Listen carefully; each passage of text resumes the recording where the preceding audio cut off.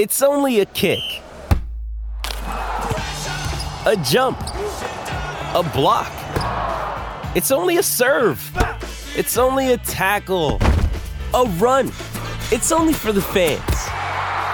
After all, it's only pressure. You got this. Adidas. Another day is here, and you're ready for it. What to wear? Check. Breakfast, lunch, and dinner? Check. Planning for what's next and how to save for it? That's where Bank of America can help. For your financial to-dos, Bank of America has experts ready to help get you closer to your goals. Get started at one of our local financial centers or 24/7 in our mobile banking app. Find a location near you at bankofamerica.com/talktous. What would you like the power to do? Mobile banking requires downloading the app and is only available for select devices. Message and data rates may apply. Bank of America N.A., member FDIC.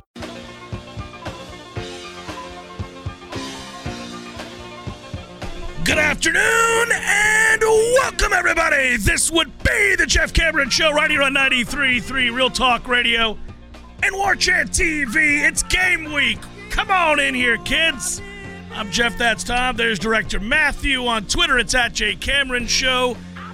And away we go. We wet the whistle over the weekend, and now it's real. College football is back. Florida State plays this week. Wow. Went into the stadium for the practice on Saturday night, and now here we are, all set with a depth chart and some thoughts on what's going to happen regarding Florida State and who's starting where. That conversation's fun. It is a happy game week indeed to all of you. For those of you in the chat, doff the cap, thanks for coming along. Those of you driving about, wouldn't be game week, right, if we weren't worried about a freaking storm hitting Florida. There you go. That's what we get. We get that, hey, hello game week. Oh, hurricane. Great. At least it'll be only a tropicals.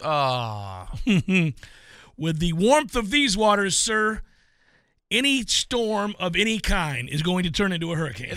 That's the one thing, with full respect to everybody from the NWS, the NHC, local meteorologists. Don't you dare disrespect them, Tom Lang. No. It's not disrespect to them. It's just that when the Gulf is 90 degrees or more, it's all going to be a hurricane. Wouldn't you think the intensification model, or at least the forecasting would say, yeah, look out, man.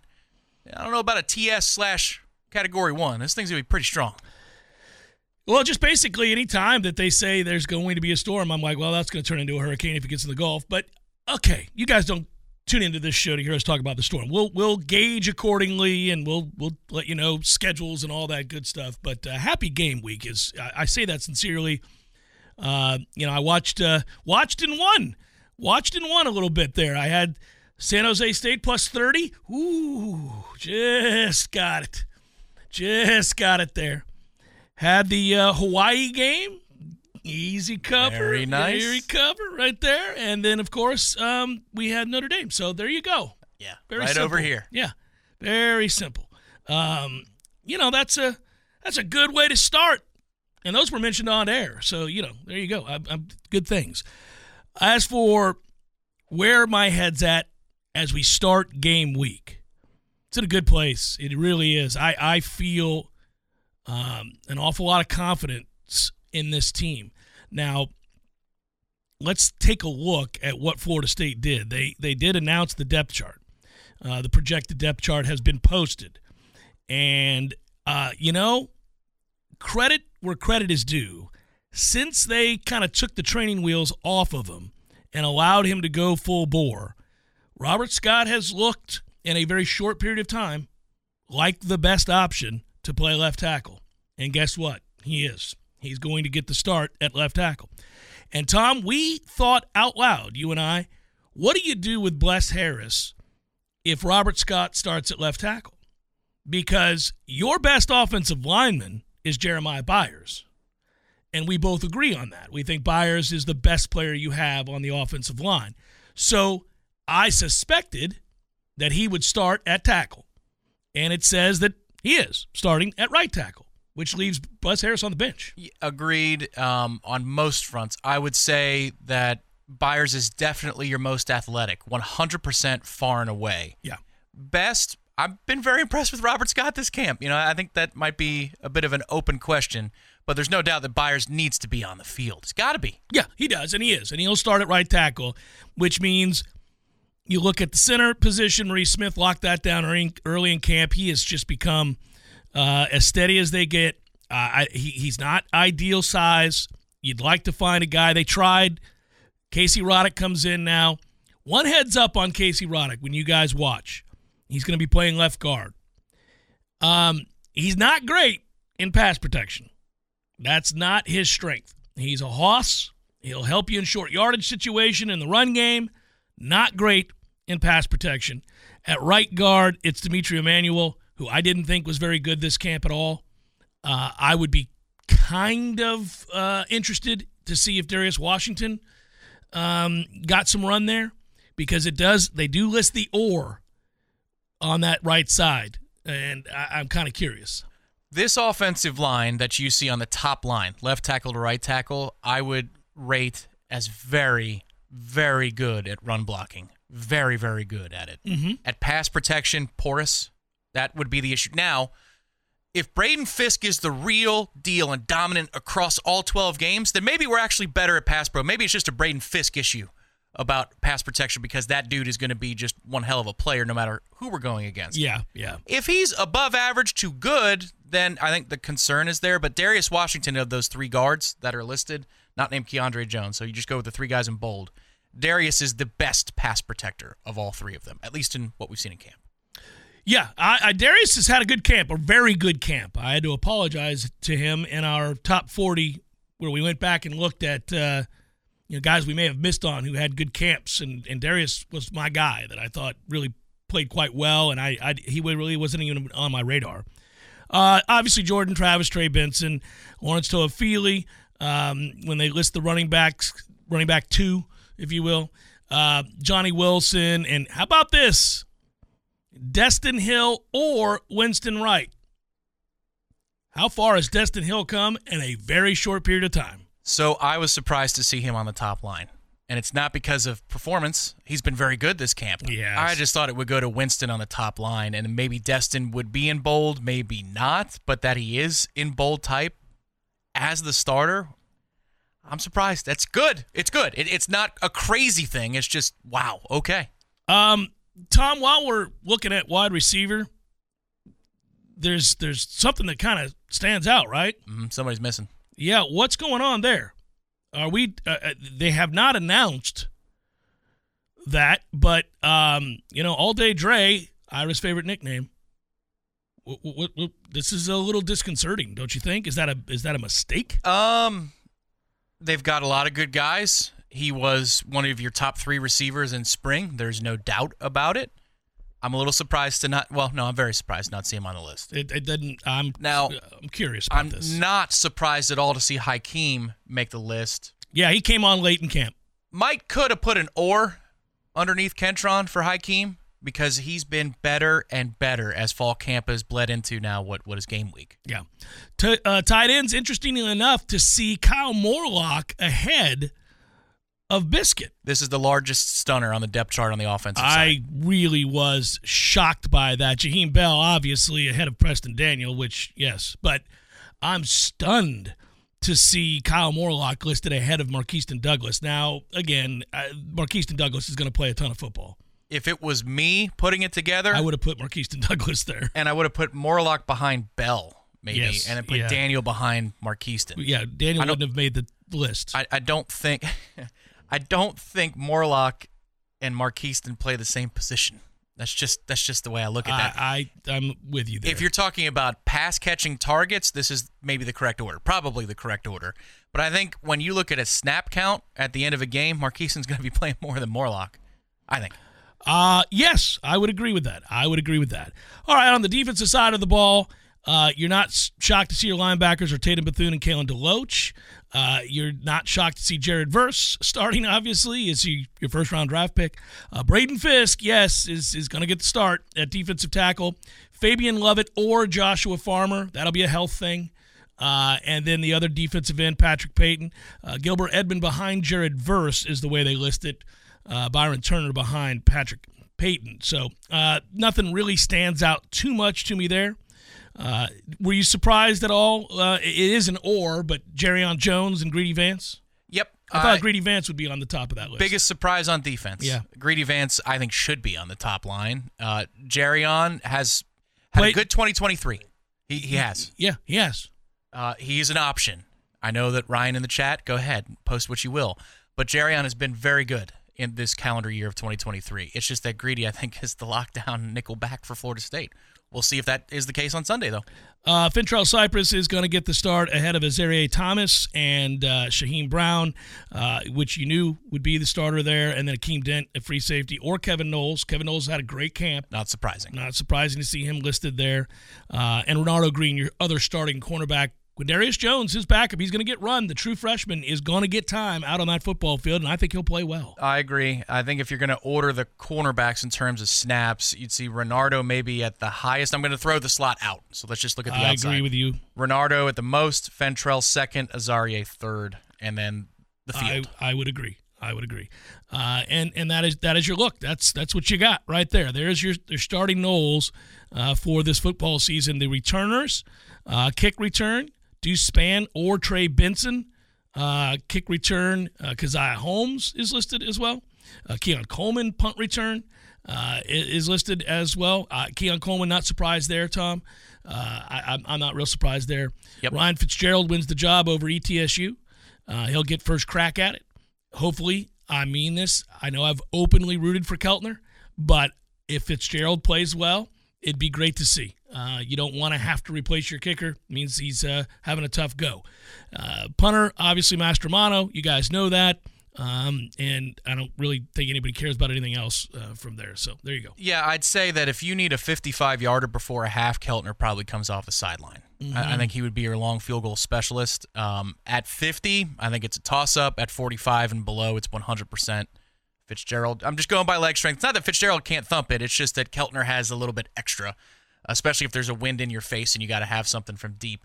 And then at kick returns, I'm surprised to see an or for Trey. Let's leave Trey in the backfield. Yeah, and he did have one to the house and ran over people, and he is a monster. But, yeah, let's leave Trey in the backfield. I agree with you. So your Knowles are who we thought they would be coming out of camp for the most part. There's not a big shakeup. We wondered how quickly could Destin Hill crack this starting lineup? How quickly would that young man be asked to play a pivotal role for you on Saturdays, given that he hasn't played football for 2 years and he is a true freshman? And the answer is it didn't take long at all. Within, I don't know, Tom, a week and a half, we were thinking to ourselves, that guy may be your starter. He is really looking good. And I, Winston Wright's going to play. The only shocking thing about this entire list is the Vendravius Jacobs stuff. I don't. When that came out today, I think everybody had to have probably raised an eyebrow, given how much we've talked about Vendravius Jacobs. Yeah, it just, again, if you want to earmark it from the end of spring to now, that is a stunning development. However, I would say, and I'll pivot quickly to the receiver room, it's better than I thought it could be before camp started. Yeah, it's a lot better. It's a good room. Yeah. Because of what Destin is, because Winston Wright is at full speed. I mean, he looked even more full speed on Saturday inside the stadium than I had seen him at any practice prior. I thought he had his best practice on Saturday night. He was nondescript for me this entire camp until Saturday night. I thought that play, he doesn't do anything to wow me that's any better than Destin Hill, ever. No, but I think in a situation where it's 3rd and 5 and you got to have it, I think even before Saturday, you would put him on the field because he's got a little bit of that Micah Pittman through traffic kind of ability. And I'm rooting for him. I want people to understand this is not some sort of weird personal vendetta or anything like that. He just hasn't wowed me at any point. But full agreement in that the explosiveness was present in a way on Saturday that we had not seen before. At least that's my take on it. It's exciting. By the way, my prediction for the season is that Keon Coleman will be your best wide receiver. He'll be the guy that we're talking about as the season wears on. Week in and week out, Keon Coleman will be your best wide receiver, I think. He's got the most tools. He's got the most tools now. He's also the most pro-ready. He's all that. Yeah, but Johnny's not far behind. Johnny doesn't have – I mean, look, Johnny's 6'7", so that's one of his gifts. That is the overarching talking point about Johnny Wilson, is that he is a matchup problem because at 6'7", you shouldn't be able to run like that at 6'7". You have a distinct advantage because of that size. I agree with you. He's got to catch the ball better, and he's got more work to do of his overall skill set at wide receiver than Keon Coleman does. That's correct. But it's like looking at a Ferrari and saying, oh, well, yeah, I'd rather have that than a Porsche. I just, maybe not for the speed factor, but just how they present. Right. I mean, Keon, I think, is going to be a first-round pick. I really believe that, just looking at everything that's involved and what he brings to the table, and that he's going to also be a punt returner for you, too, at that size is weird. But it's the correct call. It's the correct call. He was the best punt returner in camp. Yeah, he was, and I'm excited to watch him play. I'm excited to watch this team play. I'm ready to get underway. We all are. I think the team is done with practice. They got into a bit of a skirmish, and that happens. You hear about stuff like that in camps all across the country. At this point in camp, when you get this far along, it's hard not to have a pushing match here or there or something like that. You're tired of blocking the same people all the time, and guys have traits. You know, some guys like to be the last touch guy. They got to put their hands on you and push at the end of every play. You get tired of that after a while. Yeah. People begin to respond at this point in camp. And as long as it's not fisticuffs on the field followed by in the locker room again, like right. LSU had with Denver Harris. Yeah. No. They just, you can tell that my point of bringing any of this up wasn't to tell, company secrets. It's that they're testy. That's all I'm saying. They're beginning to get testy, as one would when you've practiced as much as they have in this heat for as long as they have. They're ready to take it out on somebody else. That's my main point of bringing this up at all. I think that they looked a little bit testy. And they're ready. It's been a good camp, though, because it's been more competitive top to bottom. There have been a lot of reps over the years here at Florida State since, about 2017, that were no contest. Yes, they were run, whistle blows, play made, but you knew what the result was going to be before it happened. Mm-hmm. Not so this camp. A lot of reps in doubt. Guys going and earning things. I mean, you see it. Destin Hill legitimately climbed from obscurity into a starting role. I mean, that is only earned. The only way you can do that is through earning it. Think about how many times it was a running joke on this show in the chat where people would ask about the unicorn that Destin Hill, was, right? Like, we openly laughed at the idea that maybe he never really existed, that the recruitment of Destin Hill is a figment of your imagination. It's not a thing, because at some point you get 1 and 2 years removed.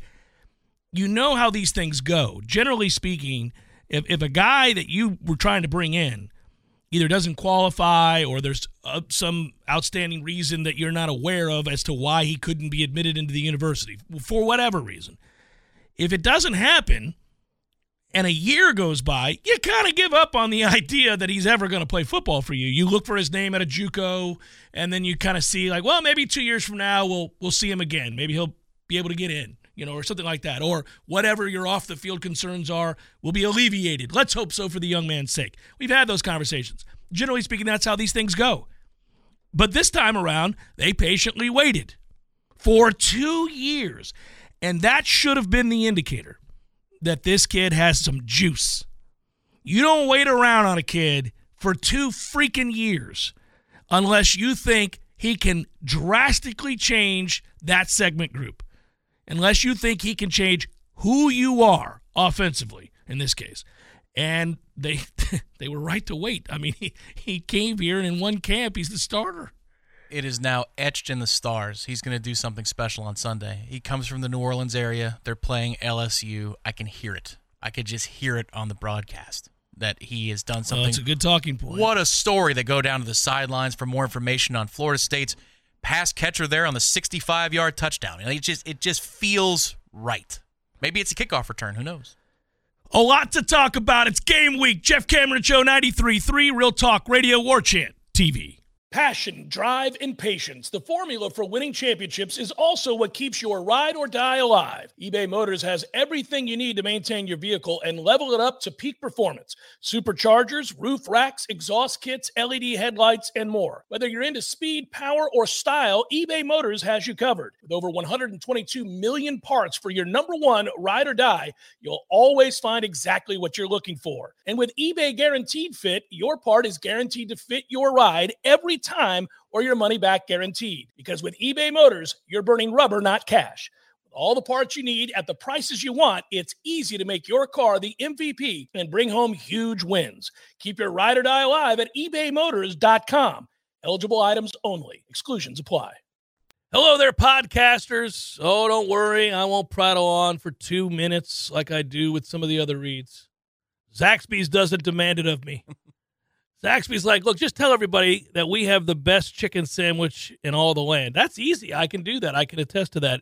A delicious, thick, juicy, tasty Zaxby's chicken sandwich is where it's at. Of course, the strips are a given. You like the strips. We get the strips on game days. The platters are lifesavers. Mm-hmm. If you're going to a party, a pool party, say, this summer, and what do I bring? Just bring a beer giant thing. No. And Zaxby's. Worry about the beer. You bring the Zaxby's, you're going to be the hero. Just make sure you get all the sauces, too. They've got like 97 sauces, and they're all delicious. I don't know if you guys know this. There are 27 Zaxby's in Tallahassee alone. 27. You can't miss them. I think that's true in general in every city in America. They're like peach trees in Atlanta. They're everywhere. Look around. Find you a Zaxby's and get after it. By the way, your Tallahassee Zaxby's a proud Golden Chief booster for 18 years.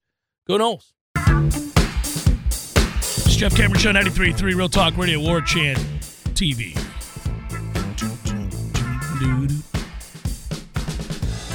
Yeah, a lot of you guys are going to ask the question that we really don't have an answer for, and I don't really want to speculate just because it could get us in trouble.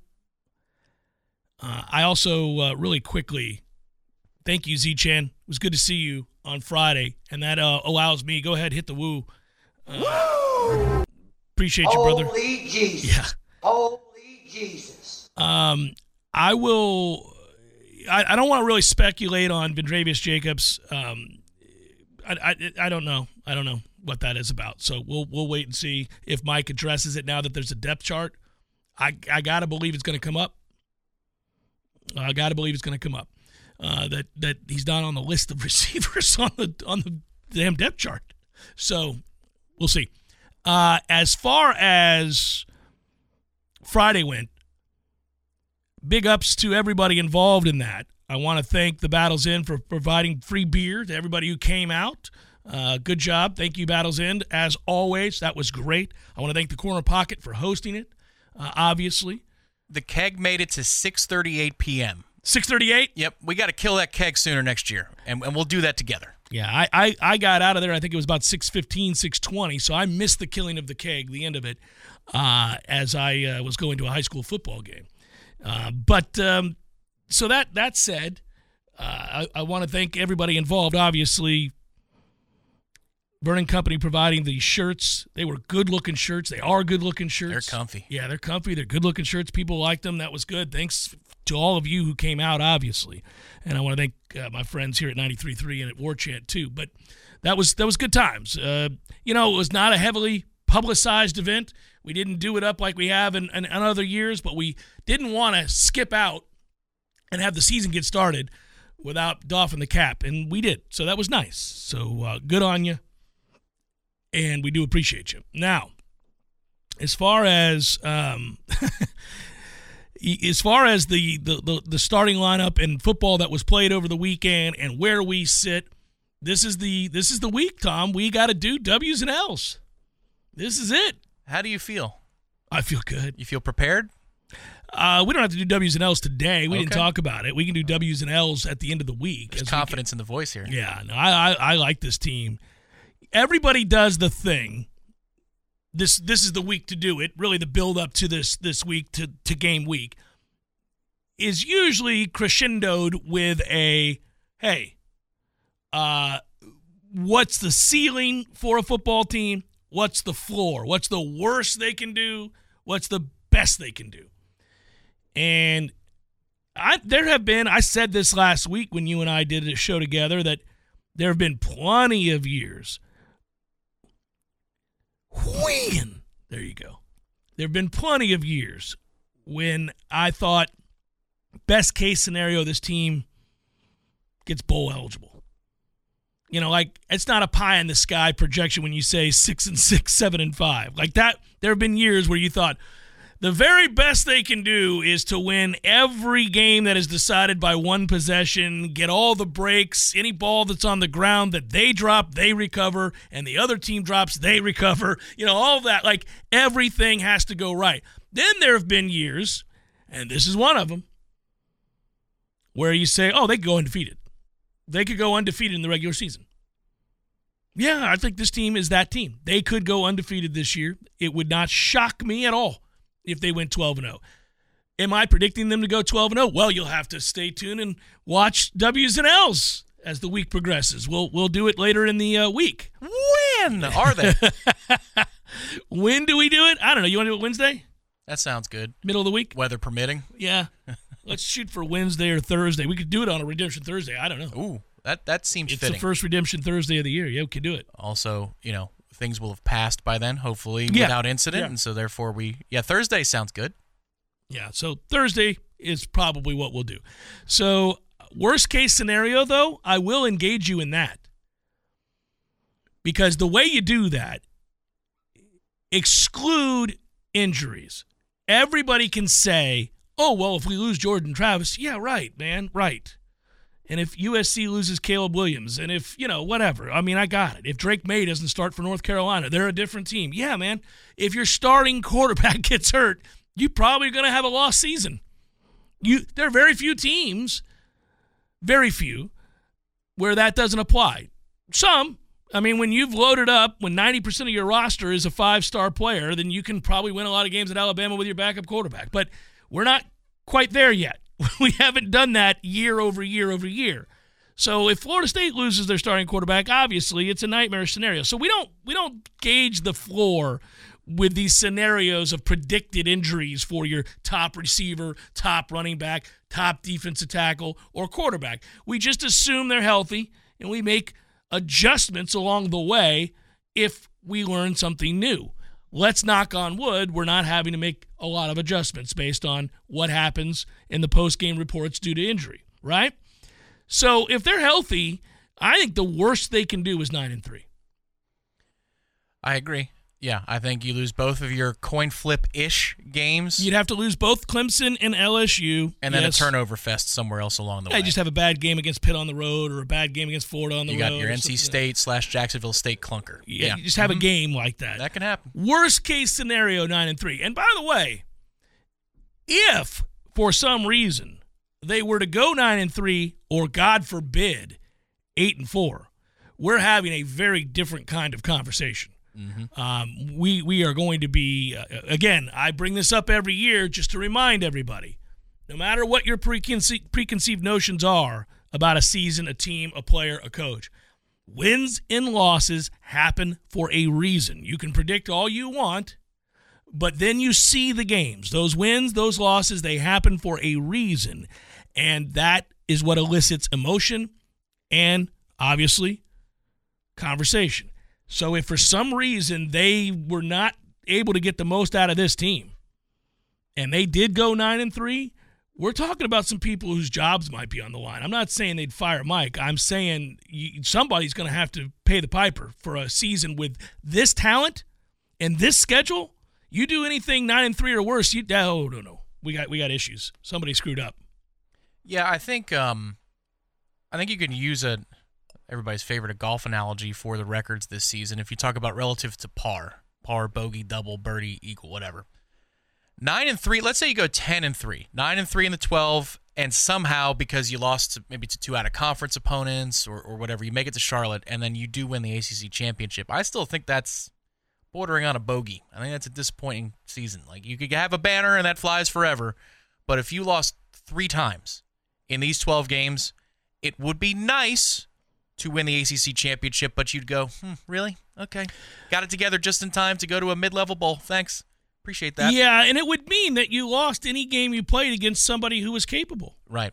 Or I guess it would be a New Year's Six for an ACC champion. But, it's like, all right, you got him on the way out, but it's not successful. I have said before, I said it back in spring, and I believe it now. This is a playoff or bust year. The field is breaking in new quarterbacks. There are flaws abound in that top 5 for you to take advantage of with this extremely experienced roster. Well, I yes and no. If you go 10-2 and then turn that into 11-2 and win the ACC, and somehow you're left out of the playoff because there are 3 undefeated teams and 1 one-loss team, you wouldn't say that was a failure of a season. You could call it a success, but I would be disappointed. This is a year, man. This is a year to make the playoff. Well, so wait a minute. Let's define our terms here. You'd be disappointed if they don't go 11-1 or 12-0, is what you're saying, right? They can't do any worse, according to you, right now. Well, no, the worst they can do is 9-3. But I'm saying 9-3 is a failure. But you just said that if they won the ACC and went 10-2, you'd be disappointed. Yeah, I would. If they don't make the playoff, yeah, this is a year to make the playoff. Yes. So if that means by definition that you would say 10-2 is not good enough. If you lost to LSU and Clemson and we're doing the injuries, no injuries thing, yeah, I'm disappointed. These are the 2 games against opponents that you are finally on par with. If you lose both of them, come on, man. Yeah, but hold on a second here. You're an underdog in the first one. You're probably going to be an underdog in the second one. Also, so you'd lose 2 games in which you weren't favored to win. Also, you'd lose 2 games, neither of which are at Doak Campbell Stadium. I would say to that, so. Okay, well, this is where we are now. This is where this year's team. Next year, if it was next year's roster in this situation, that you're willing to put your name on it. Yeah. That's good. I want clarification for show records. Sure. That basically you're telling me anything short of 11-1 or 12-0, you're disappointed by. Because I'm assuming that if they go 10-2, they lost to Clemson and LSU. So that is a disappointment to you. Yeah. Unless they can somehow go 10-2 and make the playoff because of weird circumstances beyond their control. Well, which would be 11-2 in an ACC championship. You know, I'm very result oriented this year. Yeah, that they should go to the playoff. They got a good team. They got a very good team. You're gonna every Saturday you suit up. I'm certain you've got the best quarterback. Yeah. If you have the best quarterback, each week you play, you got a good chance to win. And he might not be the best player on the field. Because you have one at defensive end. You know what I'm saying? Like, it's Jared Verse. Yeah, come on now. When we talk about, but when we also talk about draft positioning as opposed to just collegiate players. I'm just saying the ability to take over a game single-handedly, it might actually be Verse over Travis. I mean, this dude has just been unbelievable. He has been unbelievable, but people won't allow for that. They'll double him and they'll do things. I mean, if he becomes the nightmare that we've seen some guys become for teams where we can't get a playoff because this guy's killing my left tackle on every play. Yeah. They'll chip him. They'll double him. They'll have to commit, and he's still effective at that point. Yes, yeah. But he won't rack up numbers that would have you say he's dominant. At that point, if they're doubling him or running right at him, which is what I would do, then you're going to have a situation where he's not amassing sacks and he's not those kinds of things. That's not forcing fair. Turnovers. I'm just saying, when you go top-line talent for top-line talent, and we're playing the game of injuries aren't a factor. This top-line talent should go at minimum 1-1 in the month of September in your 2 big games. They should. I agree with Briley here. The reason I was pinning you down on that, if you go 11-2, and that includes winning the ACC, I just don't know how you'd call that a disappointment. If you don't make the playoff, it is. It is. I can't get there with you. Some of those circumstances. Now, I'm. We're close. We're close on this. But if you lose 34-31 on a last-second kick to LSU and 28-27 on the road to Clemson and then go on and beat the bejesus out of everybody else, which includes sweeping your rivals again this year and then getting revenge in the ACC championship game and winning that and finishing as conference champions 11-2, your 2 losses are 2 games that you were an underdog in, neither of which were played at home, and you go, you don't make the playoffs because of circumstance, like the other teams are undefeated or whatever it might be. I just would not call that a disappointment. I understand where you're going, but I wouldn't do that. Life is a series of contradictions, Like, it can be a successful season, and I personally feel disappointed about the level of success which they attained. Like, I would agree with you that objectively it has to be viewed as a success, but I will still feel disappointed. Okay, well, that's fair. I'm asking you after all. Yeah, It's just if they go 11-2 and win the conference and avenge a regular season road loss to Clemson, I'm not going to be angry. I'm not going to be disappointed. I want to make the playoffs. I do. And you're right. I agree with the assessment that this is a good year to make the playoff because a lot of people, the powerhouses, are making adjustments at the most key positions. I agree. But we have not put together, this is where I come back to how close we are to being back to our old selves, to operating at peak efficiency, and not yet quite being there. We have not put together top 10 classes year over year over year over year. We haven't. So what we've done is we've supplemented our roster with transfer players, and that's great. You have to do that when you don't have good players. You got to raise the floor really quickly, and the best way to do it is to take advantage of the transfer portal. And Mike, it can be argued, has done it better than any coach in America. And I give him kudos for that, and I don't look at that as a black mark on his record. I say, no, that's good job. Good job. You had to do that. Now it looks like we're going to have a top 5 class. And if you put together a series of top 5 classes, back-to-back-to-back years or whatever, then yes, I would agree with you that you start raising the bar so high as to say, hey, man, unless you go 11-1 or 12-0, it's a bad year. Here would be a recent Florida State history analogy. The 2020 Florida State men's basketball team, ACC champions that they were robbed of an opportunity to go farther. And they would have gone, I believe, to the Final Four. If they won the ACC regular season, which they did, and they actually played for and won the ACC tournament title, which they could very likely have done if they cared to. If they cared to, right? Probably would have, yeah. And they were eliminated in the Elite Eight. Is that a successful season?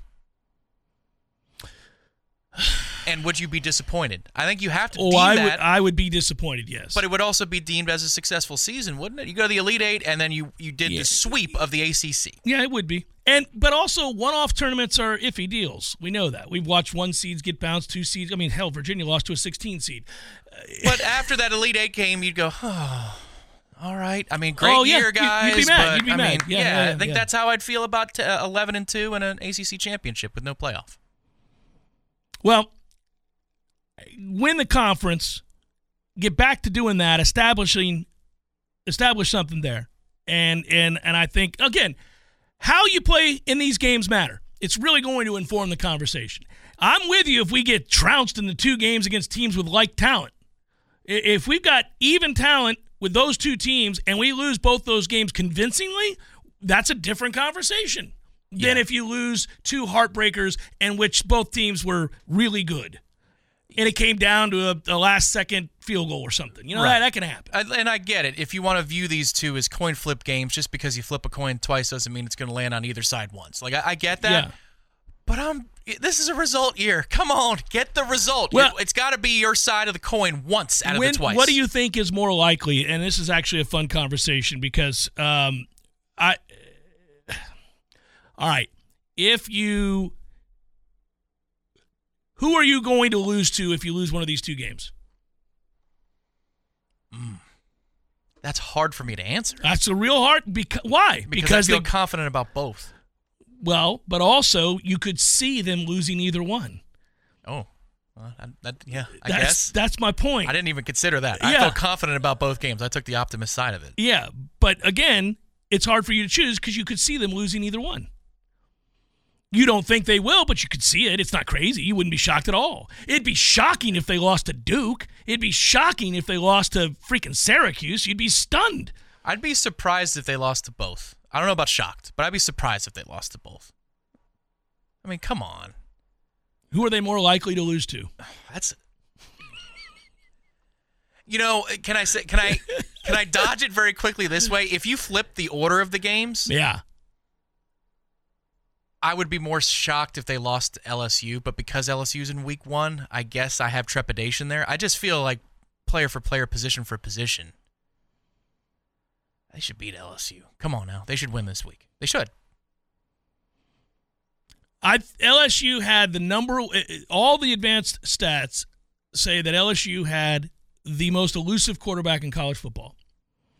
Jaden Daniels. Florida game says we're not far behind. Right. Jaden Daniels, though, consistently graded out as the best scrambling quarterback in the country. All those metrics point to him. And we watched that in the second half. We watched that period, that whole game. The only offense LSU had was him running around making plays because anything on time or anything in rhythm, anything on platform, they didn't really accomplish anything. No. The best throw he made hit Keyshawn Boutte in the face mask because he wasn't looking for it. Right. Because he was mentally checked out. Yes, he was. So that helped. But so it's interesting. The other part, so you have that quarterback for LSU who's just that kind of erases some of your advantages. Yeah. Okay. Then secondly, if I'm making the case for a loss, let's say. Sure. Secondly, let's not think that they don't have really good offensive and defensive linemen and linebackers and all. They do. And their only concern is corner. Correct. And if I'm painting the picture for us to lose, it's that the interior of the offensive line, I already have it as my number one concern for the offense. Me too. But it's not. It's a larger concern than I anticipate today. Like, it bears out in the second quarter. You go, oh, this is not. Oh boy, this is just legitimately a problem. Now, this offense has worked around offensive line deficiencies for years. Mike Norvell is very practiced at this at Florida State. Yes, he is. We can move Jordan and create protections that are outside the normal pocket and all kinds of stuff. Roll them out. And they did that to great success last year. Like, they've already proven that against LSU. So I feel like you've got an answer, even if the interior of the offensive line can't pass pro. But it's just that rare. Could be a problem. It's just rare that you can make compelling cases for you to win both those games. Like, I could sit here and you and I could talk, and by the end of it, we'd convince everybody that Florida State's going to win this game going away. Like, there are a lot of scenarios where I could see that happening. But we could also, if we wanted to, objectively come back at it the other way and make a case for a loss. And maybe even make a case for a tough loss where you lose by 14. I think you could. Your linebackers aren't great, Tom. If for some reason LSU's offensive line ends up being the best one you face all year long and it neutralizes a strength along the defensive front, you could lose this game going away. That would suppose that your offense is, not able to go down the field and score 30 points. But I think you could score 30 points and you could lose 41-30 or 40. Yeah. That's interesting. I don't know that this defense is capable of giving up that many points. Now we're getting somewhere. Okay, now we're getting somewhere. Jeff Cameron Show, 93.3 Real Talk Radio, War Chant TV.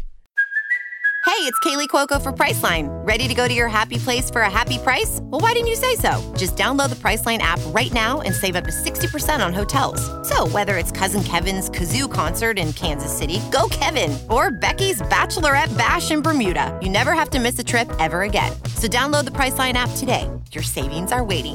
Go to your happy place for a happy price. Go to your happy price, Priceline. Hey guys, our next partner is AG1, the daily foundational nutritional supplement that supports whole body health. I drink it quite literally every single day.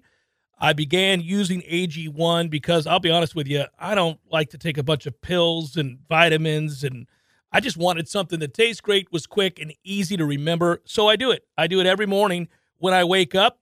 I certainly have it right after my coffee and before I work out. And I will tell you this too, it is a simple, effective investment for your health. You can try AG1 and get 5 free AG1 travel packs and a free 1-year supply of vitamin D with your first purchase. Go to drinkag1.com/JCS. Again, that's all you got to do is go to drinkag1.com/JCS. That's drinkag1.com/JCS. Check it out. It's delicious. It's quick. It's easy. It's proven. Vitamins, probiotics, whole food source nutrients. Start your day with it. You'll feel better. I promise.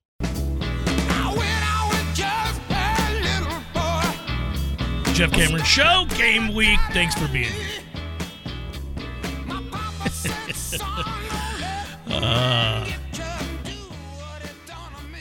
I was about to try to make a case for us to lose by 14 just to see the reaction of people. It's a fun exercise when you're a gambler to go through with any game that you pick. How can you win it? How can you lose it? What are your reasons? Listing the pros and cons of things kind of helps you make a decision on a side or a total or a half, whatever it might be. I don't think Florida State's going to lose by 14. No, I wasn't making that case. In fact, I think Florida State's going to win the game. I do. I'm picking them to win the game. But it's certainly not crazy to think they could lose it. It's crazy to think they could lose to Syracuse. That's crazy. You're not going to lose to Syracuse. You're just not. So you're not. You would have to try to lose that game. Agreed. You would have to really try. You'd have to, as I like to say in post-game shows where we've done this, we've invented a way to either make this close or lose this game. Right. Yeah. turnovers do that. You know, if you turn the ball over, you can make teams that have very little chance of competing with you on an even basis suddenly seem like world beaters. It happens all the time when you turn over the football. But short of that, you know, Florida State, you're right. Player for player, you're going to be all right. Know this, by the way, that no matter what they do in this game on Sunday night, there's going to be an overreaction. If we win the game by 21, the vast majority of this fan base are going to take that to mean we're going to go play for and win a national championship. I'm here for it. It's a fun conversation, right? If we lose the game, well, we were never as good as we thought we were. You know, I don't know why you guys thought it was going to be the kind of season that you did. People jumping off a cliff if we lose the game. And I would still argue at that point, neither is true. It's game one. Let's see what happens. I think they're a good team. I'll still think they're a good team if they lose this game on Sunday. I think they're going to have a very good season, even if they lose this game on Sunday. But, you know, if they win it by 21, of course, again, you win and lose games for a reason. Results happen. Things play out by which you can glean whatever you need to about a team through one game. It's one data point. But I'm kind of that road game against Clemson would still be ominous. It would still be a tough game. It's not going to change if we win big. I'm still going to think that that's a very difficult ask. How much better do you think this team is than last year's team? And, you know, week one, you're not fully formed. I get that. But just what you've seen in this camp. Oh, I think they're a very good team. I think some people are going to be shocked. I will tell you this. It didn't take long for me to arrive at the conclusion that we should be bullish on Florida State's chances this year. Like, how quickly into camp did we come on the airwaves and start talking about they're good, guys. They're good. It didn't take long. I think if we went back and checked the tapes, I think pretty early on, once they put pads on, we went, ooh. Because what you saw from Keon Coleman, like, let's just start there. The fact that you went and got a receiver of that caliber to come here and play opposite of Johnny Wilson, and then he was all that in a bag of chips the second he arrived. When you saw him, you went, ooh, okay, that's a problem. Good luck trying to guard this with those two out there at the same time. Then what's the next thing that happened? Well, this Destin Hill kid, we hear so much about him. They waited 2 years on the kid. I better see something. Oh, we saw something. Yeah, before they put shoulder pads on. Yeah. I mean, we saw something. And I'll tell you something else. The second you asked people on that team about that kid, their eyes got as big as saucers. They couldn't wait to talk about him because they saw him in workouts. They saw him run. They saw him compete, and they went, ooh, well, this is different. So all of the boxes you needed to check regarding offseason acquisitions, Jeremiah Byers, the first time we saw him, Tom, we went, oh, man. So, you know, there was a lot of reasons for high expectations. We'll carry on the conversation momentarily. Hour number 2 forthcoming. Stay with.